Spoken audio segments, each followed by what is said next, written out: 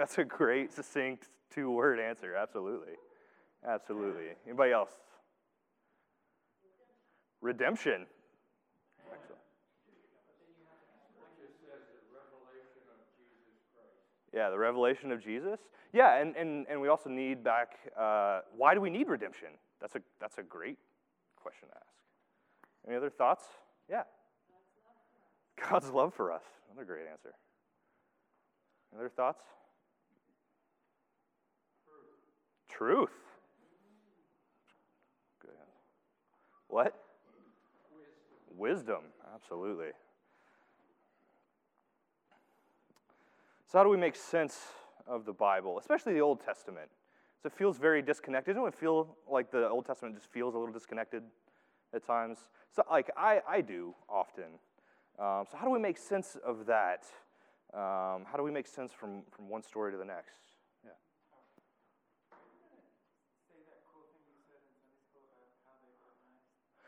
Sure, I can absolutely do that. Okay. So what he's talking about, the Old Testament is, the way it's organized is not chronologically. I think it's something not a lot of people realize all the time. So it's chronological through Kings. So Genesis through Kings is chronological. But after that, it gets a little wonky. It's organized by author and by length. And then sometimes if you don't have all of that, it's by genre as well. So that's why you've got Moses, all 5 books of Moses right there at the beginning. But again, that's kind of chronological as well. And then you've got Joshua, which is kind of a continuation of the story, but it's a pretty long book as well. But then you get to the prophets. And if you notice, the prophets, Isaiah is a very, very long book. And then Jeremiah is a little bit shorter than Isaiah. And then Ezekiel's a little shorter than Jeremiah. And then you've got Daniel, which is decently shorter than Ezekiel. And the prophets get a little smaller as they go. So it's not chronological. So you read through Kings, and then you get the Chronicles, and you get a lot of things that have already happened in Chronicles that you've already read about. And then you get Ezra, Nehemiah, and Esther, which are after the exile, which are centuries and centuries later. So a lot of the prophets happened before Ezra, Nehemiah, and Esther, and Job. Who knows where Job fits in? A lot of people think that Job was a contemporary of Abraham, even. So chronologically, it's a little difficult. So is that what you were talking about? Cool. So just even knowing that can lend a lot of help. So there are a couple of things that I think, and one of them we just touched on, chronology, but there are 2 others I think that can help us kind of make sense of the Old Testament. So some themes and subject matter. All right, so what are some themes? Just if you had to look at the Bible as a whole, what are some themes that you see? Redemption, absolutely, yeah. God's faithfulness, absolutely. The strife of man. What do you mean by that? Man's failures. That's sure. Absolutely. Other, yeah.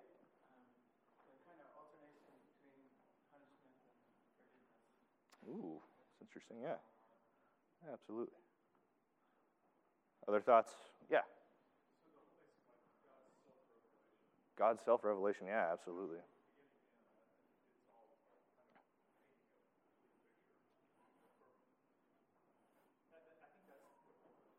Yeah, that's a big one, for sure. So we just did that. So these are a couple of thoughts on themes that can help us sometimes make sense of patterns we see in Scripture. Creation, fall, redemption, resurrection. Some people will throw exile in there as well. So we'll take Adam and Eve. That one's an easy one. So they get created, and then what happens? They fall, and then they get kicked out of the garden, so there's the exile. but God promises redemption to them, right? The story's not entirely complete, I don't think, without talking about the resurrection, right? Just to we put death in there? Yeah, absolutely. So there's a lot of different ways we can take this. And we can see themes like this with even not just Adam and Eve, but we see God create the nation of Israel, right? And then what happens very shortly after he creates the nation of Israel? What happens? They fall. What do? They disobey, and they worship a golden calf, right? It's very shortly. So they fall. And then what does God say? You're not going to go straight into the promised land. You're going to stay in exile in the desert. And then eventually he does bring them into the land, right? So there are these themes that we can see over and over and over, all right? Chronology, nope. We've already kind of talked about this. Who do we study? When do they live? Well, we'll talk about chronology now as a different way to kind of make sense of this. So just to help us look at everyone we looked at this summer. Enoch, not really sure. We're not given dates for him. We don't have archaeology for him. Abraham, Isaac, circa 2000 BC. Joshua, 13th century. Deborah, shortly thereafter. A couple hundred years go by, and there's David. And then, 2 generations later, we've got Jehoshaphat. And then Isaiah in the 7th century, and Esther later in the 5th. So I think even just looking at that, we went kind of out of order. So I started with Abraham, and then we went to Joshua, and then I think Isaiah was next, if I remember correctly, Isaiah. So we kind of jumped all over the place. But let's talk about each one of these, and we'll try to go in order and try to make sense of it a little bit. So what did Enoch do? What did you're here. I won't put you on the spot and call you on and say, give us your whole lesson again. What do you guys remember about Enoch?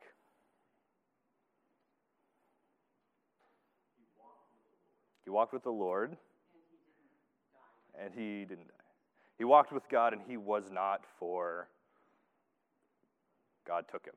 That's about all we know about Enoch, right? Not a whole lot. But I didn't even remember the other references that you'd pulled out that talk about Enoch. That was fascinating. What I remember, John, I didn't even realize that Adam was still alive. Yeah. During Enoch. Fascinating, isn't it? It's like mind-blowing. Yeah. I just didn't think of It is. And that's part of the chronology, is you put some of the time frames together and you go, oh, this is interesting to get these, see how connected these stories really are. Yeah. What I love to see is that he gave prophecy. Yeah. When I think of the early days, I think of people just living their lives after the fall outside of the garden. Yeah. And we have some big name prophets that come in a little later. So Yeah. it's neat to realize that God was with them, giving his spirit and his inspiration. Yeah. And that's part of that God's revelation of himself. He's always with us, even when we don't think about it at that point in history. Any other last thoughts about Enoch? We can move on. What about Abraham? What do we talk about with Abraham? No pressure, because I gave that one. Chronology thing, Yeah. it's interesting to note that Noah was still alive all the way through the life of Isaac. Actually, Through Isaac? Noah was alive through Abraham. Shem was alive all the way through Isaac. How do you deal with the flood then? Because we said that Noah lived 350 years after the flood. Oh, Noah. Sorry. I was on Methuselah or something. Yeah. I'm sorry. You're right. Totally off on that. Just an interesting aside. Interesting aside. Yeah. Interesting.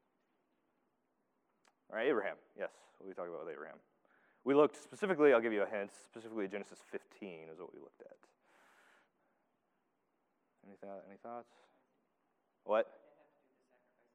That's 22. That's Genesis 22. Yeah, 15, God makes a covenant with Abraham the first time.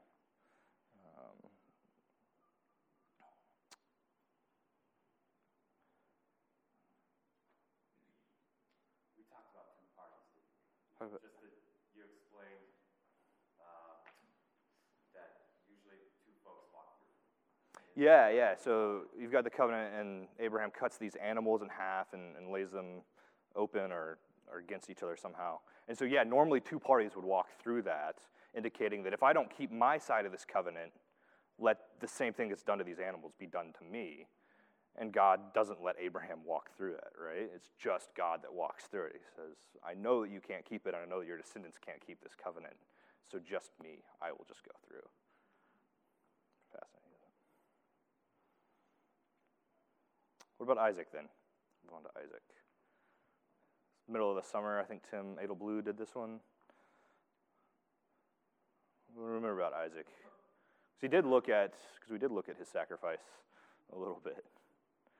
I've always loved Isaac's just kind of straightforward. Father, I see the fire, I see the knife, and the wood. Where's the lamb? Something's up. Something's not right. I liked his.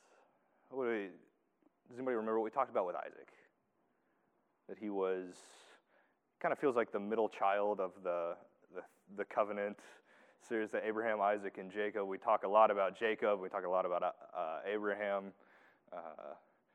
I'm the youngest, so I don't really resonate with that. I have two older sisters. I let the middle one of us know. I'm the baby. It's okay.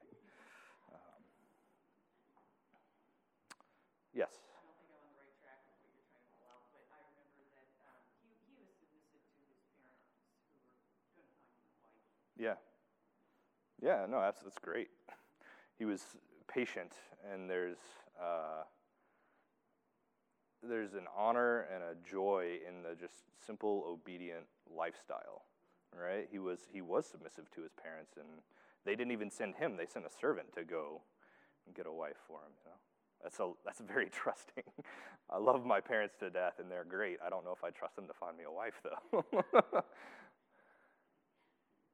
Yeah, I think that was one of the big points that we were talking about with Isaac, was that there is a beauty and an honor just to a simple, faithful life. There's not a whole lot of tragedy that strikes with Isaac, not a whole lot of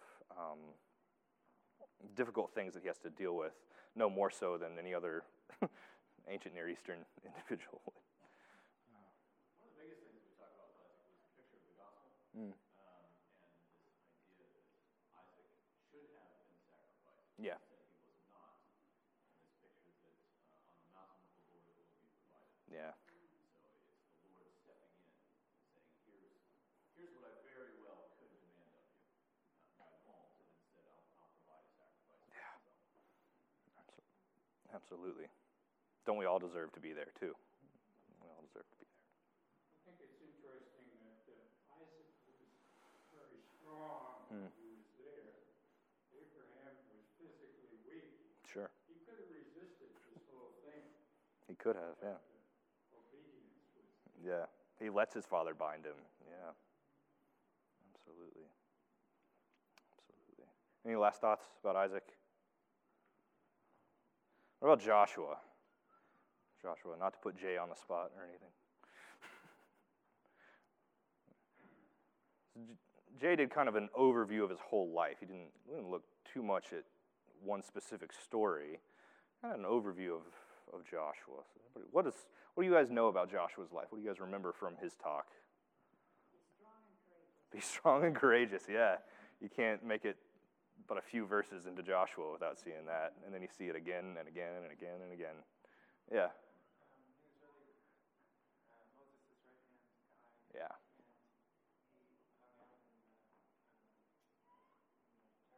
Yeah. Yeah. He wouldn't leave the door either. He would stay there and they wouldn't leave, yeah. What else about Joshua? I don't know if this was mentioned. Sure, that's great. But there were more kings killed under him than under Abraham in their conquest. Oh, yeah. That's a lot. There were more kings killed under Joshua than under his conquest and Israel's conquest of the land at that point, and there was of Abraham while he was moving lands and things like that. What are your thoughts about Joshua? What did Joshua do? Yeah. Oh, yeah? Which is? No. When Joshua sees, right, the man with the sword. Yeah. And he asks him, are you for us or against us? And his answer is, no. But, But, I am the commander of the Lord's army. right. It's just this great kind of tension that we always see in Scripture Mm-hmm. about man not understanding the situation fully. Yeah. And always having things being revealed to them. Yeah. We can get so focused in on what we're doing and what we think we're supposed to be doing, we don't always see it. Joshua knows, hey, there's Jericho, we're supposed to take that. And he's so focused on that. Are you for us or against us? Not realizing he's dealing with something different, a different question at that point in his life. Yeah. It's like, Lord, should we make tents? Yeah. For you, Elijah, and Moses. Yeah. Right. Right. No, that's not what we're here for. No. Absolutely. Other thoughts about Joshua? You look like you're thinking something. Turn it. Well, we can move on then. Deborah. What? Joshua, yeah. Yeah, in Hebrew, yeah. That is deep. And we'll come to that. We'll come to that in a little bit, actually. Redemption, yes. Yeah. We'll come back to that. Deborah. What do we remember about Deborah? No, I was like, no pressure because they're both right here. She was a judge in Israel, absolutely. One of my favorite parts, she sits under a tree. She's got a palm tree named after her. I don't have anything named after me. Hey, you've got the building at Gordon Conwell named after you. That's right. See, I was paying attention to your sermon. That's great. Yeah. Do I? Oh, cool. Deborah was a judge. Deborah was a judge in Israel. What else?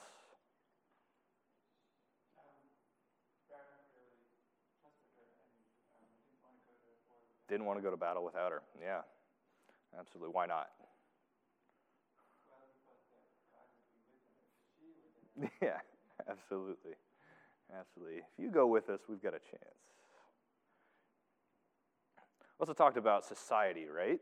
It's not necessarily, it's not a problem that Deborah is a judge and that Deborah's kind of in charge at the time, but it's an indicator of the state of the society, right? That things aren't quite the way they're supposed to be. And so God raises up Deborah to help correct this society, to help judge the society. Other thoughts? Deborah, we can keep moving on. David. What do we talk about with David? I know this is stretching. I know there's a lot of questions. We're almost done. We looked at two stories with David. David and Goliath, and then David and Bathsheba. All right. Anybody remember anything?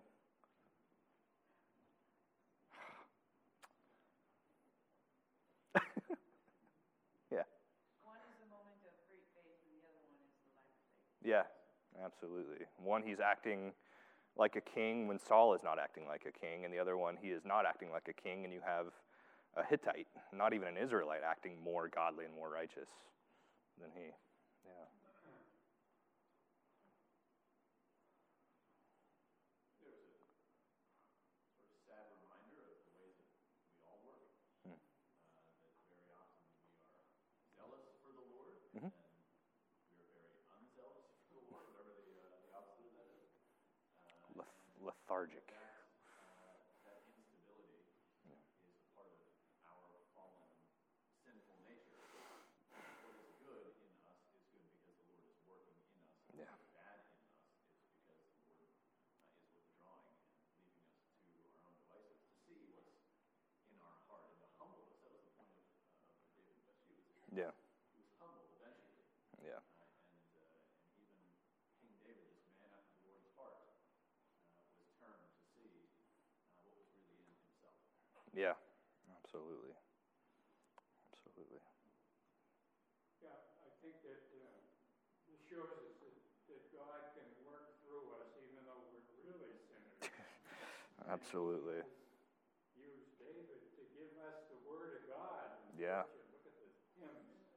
Right. Times. Yeah, absolutely. I mean, Paul says the same thing. I'm the chief of all sinners, and he wrote a lot of the New Testament. Big deal. All right, Jehoshaphat. What do we remember about Jehoshaphat? He has a long name. Yes. So who is he, first of all? He's the grandson of David, right? What happens under him to the kingdom? What happens to the kingdom of Israel at that? Yes. Yeah, it divides. It splits. Absolutely. And what was one of the main issues that he had? Main problem, one of the main wrong things that he did? Not listening to the wise. Yeah, he's not listening to wise counsel. That's a big one, yep. Are we confusing Jehoshaphat and Rehoboam? Maybe. Yes, we are. Yeah, we are. Yeah, that's right. Sorry, you can correct us on this, then. You led us in this a little bit. Was he 5 or 6? Was after? So I am so wrong about this. My bad. That was my fault. One thing I do remember, correct me if I'm wrong on this, is he made alliances with the wrong people, right? Okay, I'm not too far off on that. This is why it takes a multitude of counselors.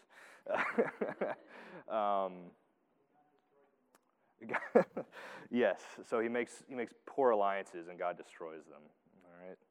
What were there any other takeaways you wanted to point out?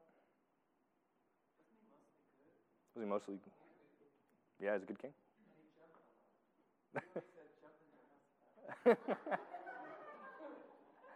He invented the trampoline or something? Didn't have a long beard. I like that. All right. Now that I have totally mistaken Rehoboam for Jehoshaphat, we'll move on to Isaiah. Does anybody remember about Isaiah?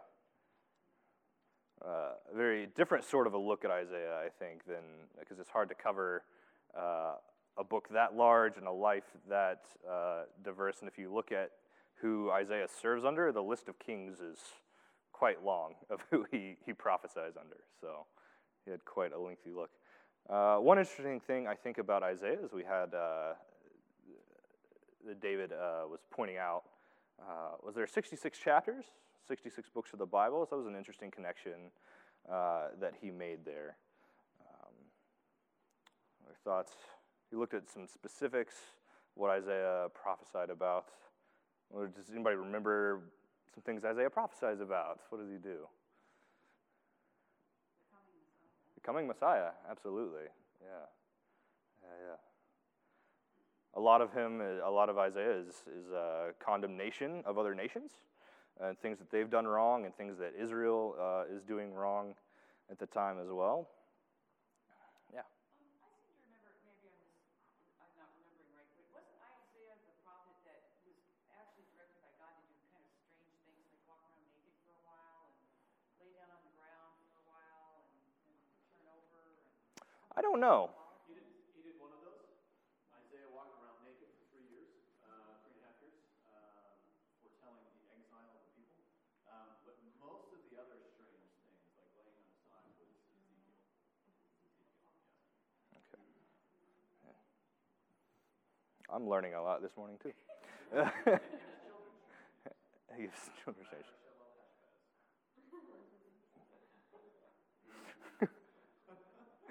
Yeah.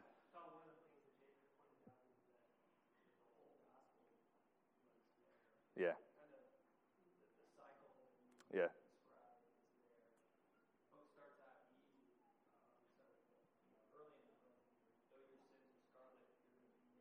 Yeah. And then I think that's one of the early things that he showed. And, you know, I look at it like that particular verse, it's like you read that when you're a young Christian and you think, you know, yeah, that sounds great. You read it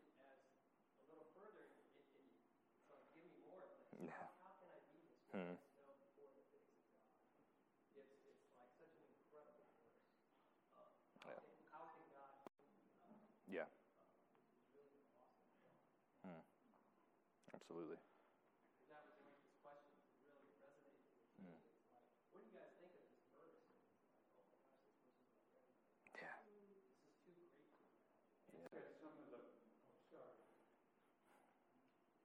It's got some of the most powerful verses that I think Christians need to know today. I guess one of my favorites is Isaiah 41:10. Fear not, for I am with you. Be not dismayed, for I am your God. I will strengthen you. I will help you. I will uphold you with my righteous right hand. Now, what situation can you be in when that doesn't apply? That's the truth. That is the truth. And lastly, Esther. We looked at Esther. I actually was not here for this one. So Tim, here's your quiz. What did you talk about?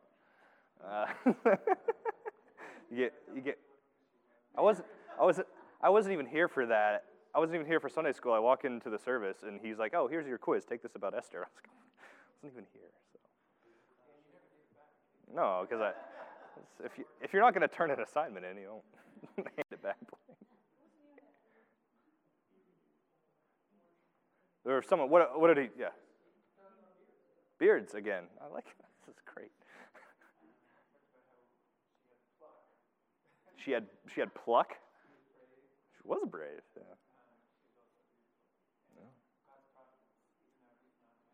Yeah.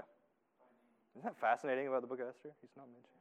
But there were all these places where it was obviously God. Yeah, very clearly. Very clearly. Other thoughts, other takeaways from Esther? Okay. For the sake of time. So that was a very long review. Thank you for sticking with me. I know that was a lot. Good job. So there were kind of three things that I had mentioned at the beginning. It was we're going to look at themes, look at chronology. So we just went through some of the themes, some of the chronology, and now let's talk about the subject matter. If we already kind of talked about what's the Bible about? What's any other thoughts now? What's the subject matter of the Old Testament? Redemption. How so? I'll stick it to you. There's an interesting little tidbit. I think it goes by the King James rendering. If you count the verses, the center verse of the Bible shows up in Jonah, and it's when Jonah is praying. He says, "Salvation belongs to the Lord." So right in the middle of the scriptures, salvation belongs to the Lord, and everything centers on that. And everything shows the God who is the God of salvation, and in all of these things, we talked about Enoch, and it was his prize to be with the Lord. Yeah. And about Abraham and how it was God's faithfulness. Even when you and your descendants sin, I will take the blame, and I will be the one who redeems. And we could go through all of them.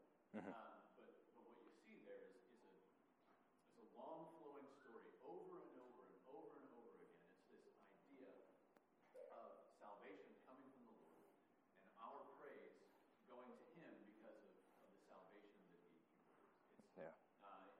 It lines up well with Ephesians when it says, "Here's God's plan before the foundation of the world to unite all things under Christ, things in heaven, things on earth, powers and rulers, to the praise of His glorious grace." Yeah. This idea of the central theme, salvation belongs to the Lord, and we see it and we praise Him for it because that's what He deserves. Yeah. Amen. Yeah. So kind of just, I think, another step that way, and the way I wanted to mention is that God is a very personal God, and He cares about you, not necessarily. He does care about the whole nation of Israel, and God's church. Yeah. But He cares about how you act personally, and He shows what the impacts are if you are disobedient, and what they are if you are obedient. Yeah. Right. Absolutely. Yeah. I feel like a thread through all of this too is God using us in spite of ourselves. Yeah. He uses His creation. He does. He does. He absolutely does. Yeah. In the steel look from Rick Phillips, where he paints a picture of Adam in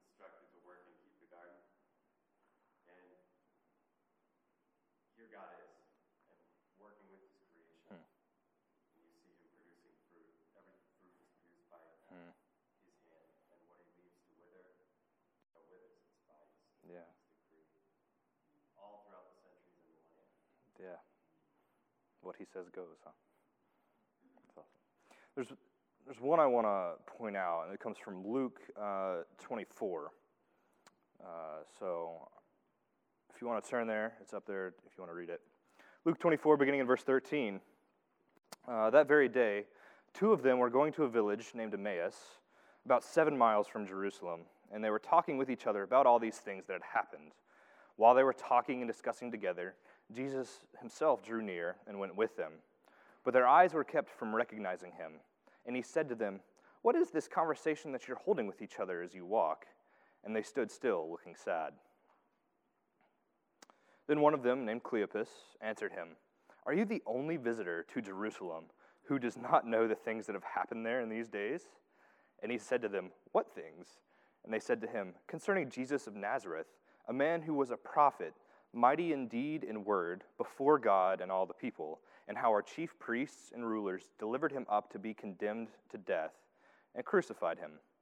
But we had hoped that he was the one to redeem Israel. Yes, and besides all this, it's now the 3rd day since these things happened. Moreover, some women of our company amazed us. They were at the tomb early in the morning, and when they did not find his body, they came back saying that they had even seen a vision of angels who said that he was alive. Some of those who were with us went to the tomb and found it just as the women had said, but him they did not see. And he said to them, O foolish ones and slow of heart to believe all that the prophets have spoken. Was it not necessary that the Christ should suffer these things and enter into his glory? And beginning with Moses and all the prophets, he interpreted to them in all the scriptures the things concerning himself. Now, I think everything that we've said so far is absolutely right. We see God working, and we see God working in us, and we see him working in our creation with us. I think that is absolutely the subject matter of the Old Testament. But I think another way to look at the Old Testament is to look at it in terms of Jesus. He begins with Moses, which is the first 5 books. He begins with those and all the prophets and says, it's all about me. It's all pointing to me. Which I think is pretty incredible to look at. So here's our timeline again. And I want to look at each one. We can quickly because we're running out of time. But how does each one point to Christ? That's what I want to ask this question. So for me, the thought I had with Enoch was that Enoch walked with God, and he was faithful to God, and he prophesied, and God took him, for he was not, right? I think, though, Jesus was faithful and walked with God, but God didn't take him because Jesus had more work to be done, right? So Jesus walked with the Lord all the way to his death. So I think that's how we can see Enoch pointing to Christ more, right? So what about Abraham? Any thoughts about Abraham? Yeah. So, Abraham was going to sacrifice his son. Yeah. But to show his faithfulness, but he did not have to sacrifice his son. There was a substitute for his son. Right. That was the sacrifice, and actually, God actually had to sacrifice his son in order to. Yeah, absolutely. And it's interesting in that sacrifice of Isaac, there's a lamb caught by the horns in a thicket, so his head is caught in a thorn bush, right? Yeah. Also, Abraham, God promises Abraham several times at least that all nations will be blessed. Yeah, all nations will be blessed through him. Yeah, absolutely. And Paul even points out that the word seed, and I will give you a seed forever, Paul points out that word is singular. It's not a plural. That word is a singular word. It's pretty interesting. Any other thoughts about Abraham? That's great. Another thought I had, Abraham leaves his land, goes to a strange land. He goes away from comforts, away from family. What does Christ do? He left heaven. He left that Exodus. Yeah. He left the comforts to come and dwell with us. Abraham even goes down to Egypt. Absolutely.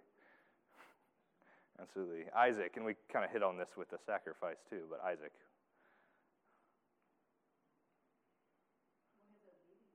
Yeah, his obedience. Yeah, kind of what Bill said. He probably could have overpowered Abraham. Do you not know that I could call down 10,000 angels? Thoughts about Isaac? It's interesting that when we think about Genesis 22, we talk about the sacrifice. Oh, the sacrifice of Isaac. When the Jews speak of Genesis 22, they use the word akedah, binding. It's all about the binding. The binding. And it is that submission of Isaac to his father to allow him to bind him. And that's the Jewish community, that's the focus. Yeah. Which is interesting. Yeah, a little different. What about Joshua? I already talked about his name. His name is Jesus. It's a good one. Means salvation. Yeah. Absolutely. Yeah. Absolutely. Given a task and go about it. He led the people into the promised land. Yeah. Absolutely. Absolutely. That's the connection they make, the writer of Hebrews makes. Joshua was supposed to give them rest. It never really happened. There is a greater rest for the people of God that comes through the greater Joshua. He leads them into, as Bill said, the eternal rest of heaven. Yeah, absolutely. I thought I'd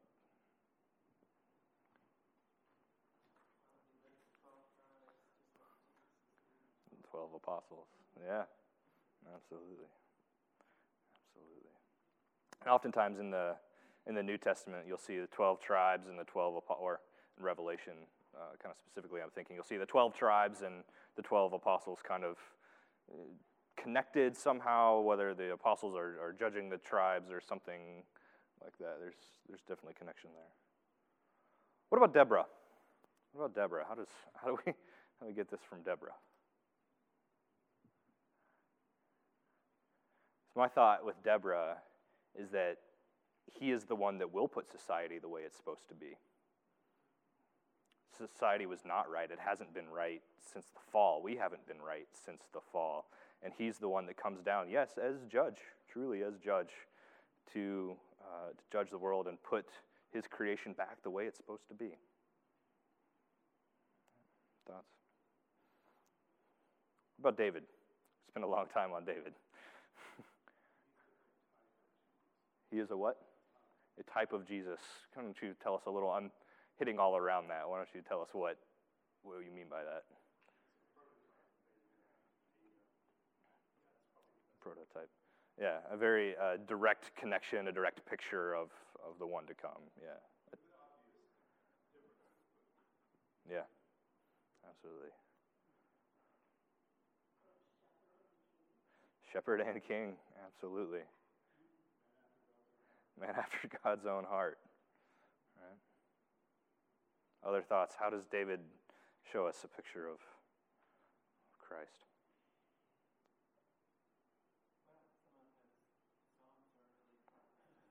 Yeah, they really are. They really are. Yeah. Showing faithfulness to the sons of his enemy. Yeah. Wow, that's a good one.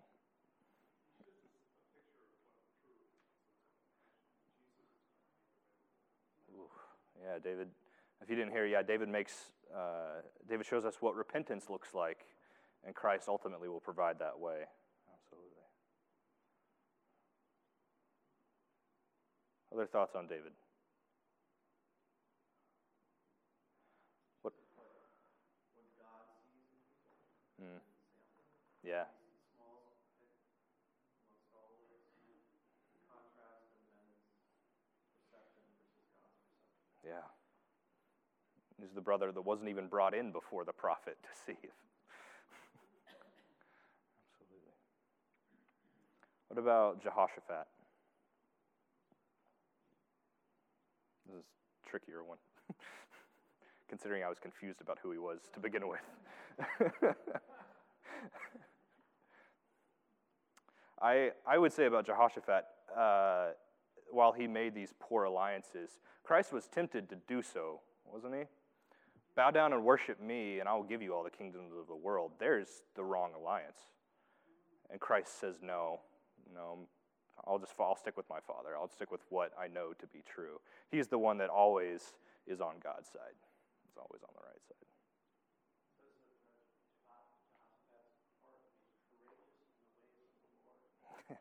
Absolutely.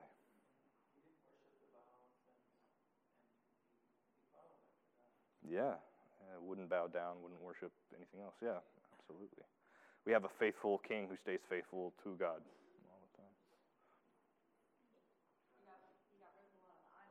He did. He did tear down the high places. He actually sent out some officials to teach the ways of the Lord.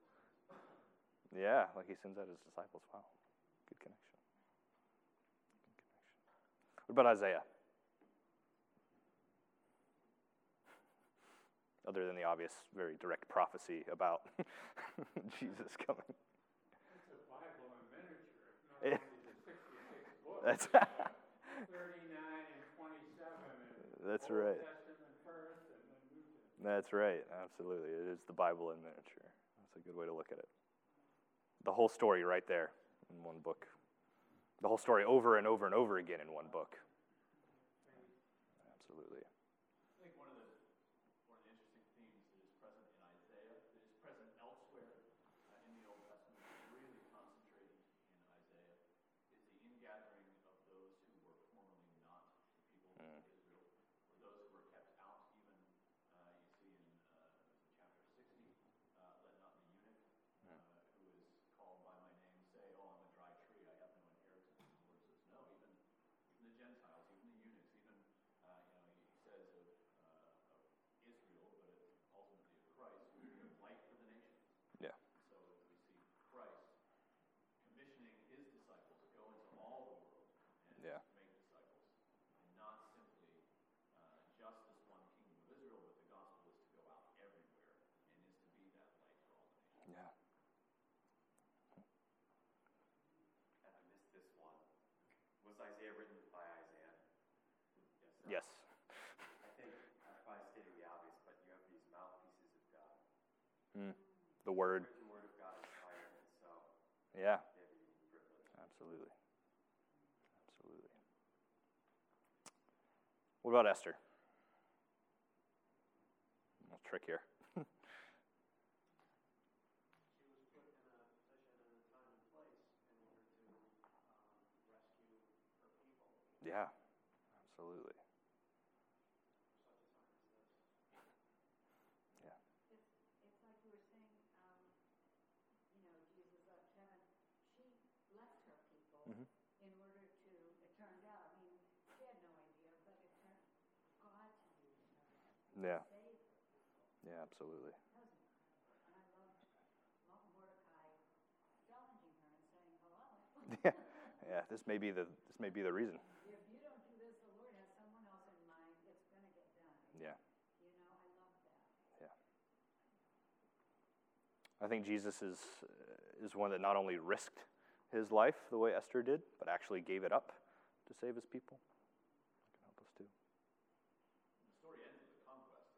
Yeah. All the enemies of God's people or a great many of them are vanquished. Yeah. It points to the end of the story. The Lord will come back on the white horse, and his name will be faithful and true, and he will judge the nations. Absolutely. Absolutely. So what? So what do we do with this? How does this change the way we look at Scripture? And not just with the typology, the seeing the types of Christ and these people that we've looked at this summer, but in the way that we see that God works in creation and works in his people and through his people, and that it's a constant story of his revelation, and that there are these themes of creation and fall and redemption and resurrection. What do we do with this? So what? Yeah. Just reading Neil Peretti's book, Yeah. Seeking Our Love, Finding Jesus. And just the perspective of Islam that the writings of the New Testament are mostly what the Bible's about. And in defense of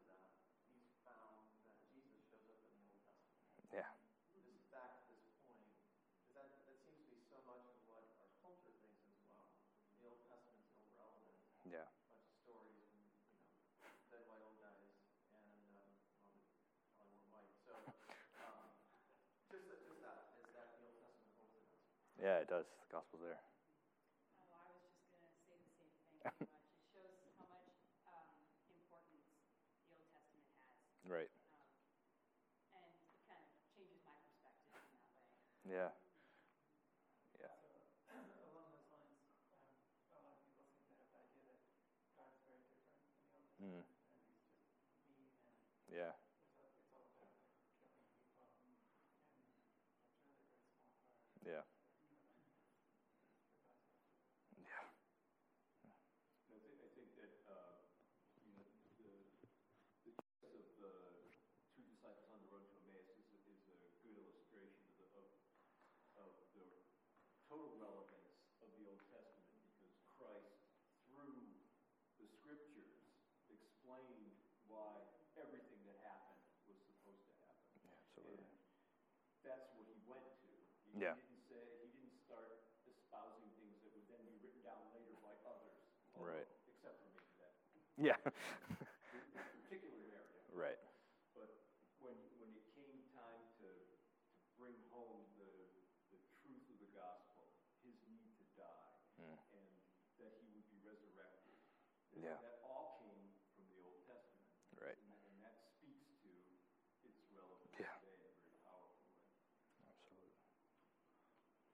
One of you. Sure, Frank. The Old Testament is really foundational for, as Chris was just saying there.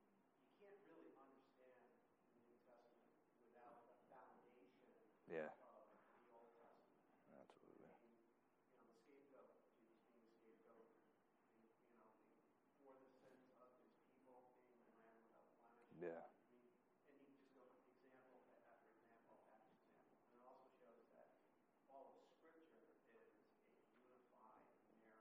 Yeah, absolutely. And it's continuing today the way it's working out. Yeah. Rob.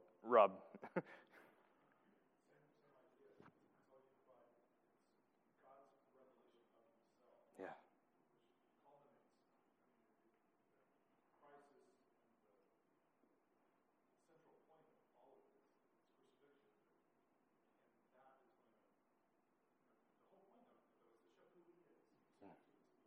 Yeah.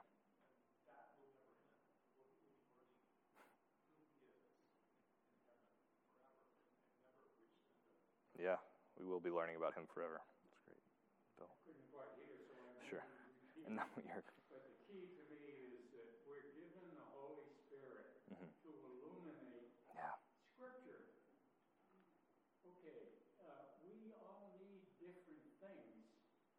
So I think that if you wait on the Lord and try to read things, you'll get the revelation that God wants. Yeah. Deuteronomy 29:29 says, the mysteries belong to God. So if you don't understand it, don't worry too much about that. All the revealed things are pretty clear, and that's all we need for salvation. Yeah. Absolutely. I was going to say something, but I'm going to revise it. But isn't the Bible also? I know it's there for people, for his children to know him more. But also, isn't it for those that don't know him to find out who this Christ is and use that? It can be used for their salvation. Yeah, absolutely. Absolutely. Okay. I guess very simply, I can see the Old Testament as pointing to the coming Messiah, Yeah. and the New Testament confirming. Yeah. That's a great, succinct way to say it. Let's do it. We are way over time, and I have more. But that is a good place to end on that. The Old Testament, well, that's a good statement to end on. The Old Testament points to a coming Messiah. The New Testament confirms who it was. That's great. Well, let's pray, and we'll close. Heavenly Father, thank you for this morning and a review, a lengthy review.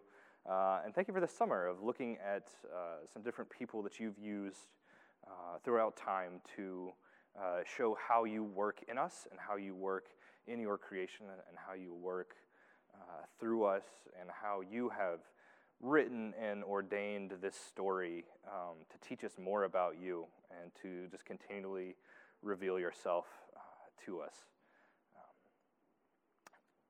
So we thank you for just an overwhelming God who loves us so much that he would, over centuries, write a story for our benefit, explaining who he is and how much he loves us.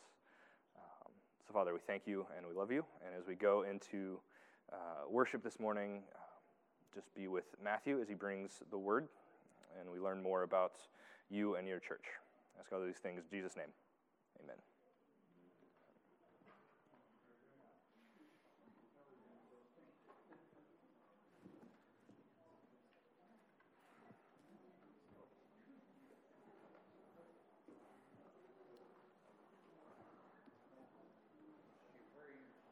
Oh, good. I'm good. Hey, nice work. Thank you.